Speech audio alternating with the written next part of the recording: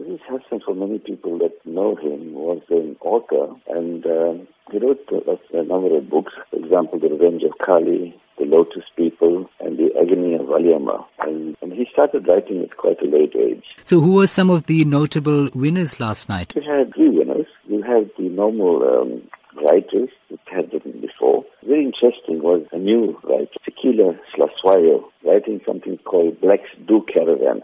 Yeah, the normal story is that caravan is mainly for the white population, but here she actually went to 60 different sites and she wrote a wonderful book called Blacks Do Caravan. So it was a lovely discussion on caravanning around South Africa and what a wonderful country we have, and going to all the different provinces and looking at all the sites in this country. It was fantastic. So she was one of the winners. The other winner was The Fault Lines by Joanne McGregor. So those were the two winners.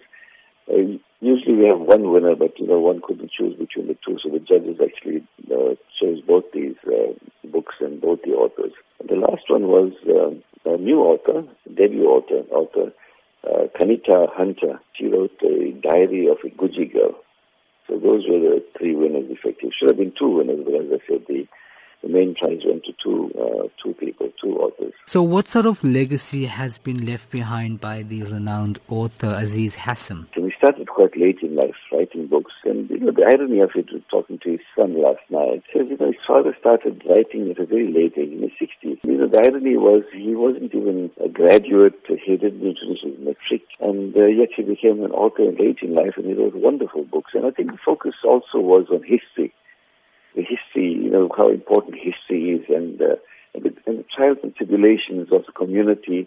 For example, in Lotus People, he spoke about trials and tribulations of the people in the Casbah area, the area, central Durban, so-called Indian area of central Durban. How would you describe his novels in terms of preserving Durban culture and being of relevance in today's era? I think it's important as far as the history is concerned. His novels, for example, The Revenge of Kali, he spoke about really the indentured laborers and that type of thing. Lotus People, he spoke about the color, the Casbah, and the agony of Aliyama, the type of contribution a young woman, Indian woman in those days contributed, to the liberation of the Indians as such, So it left, I think if one reads these books, one actually goes back in time.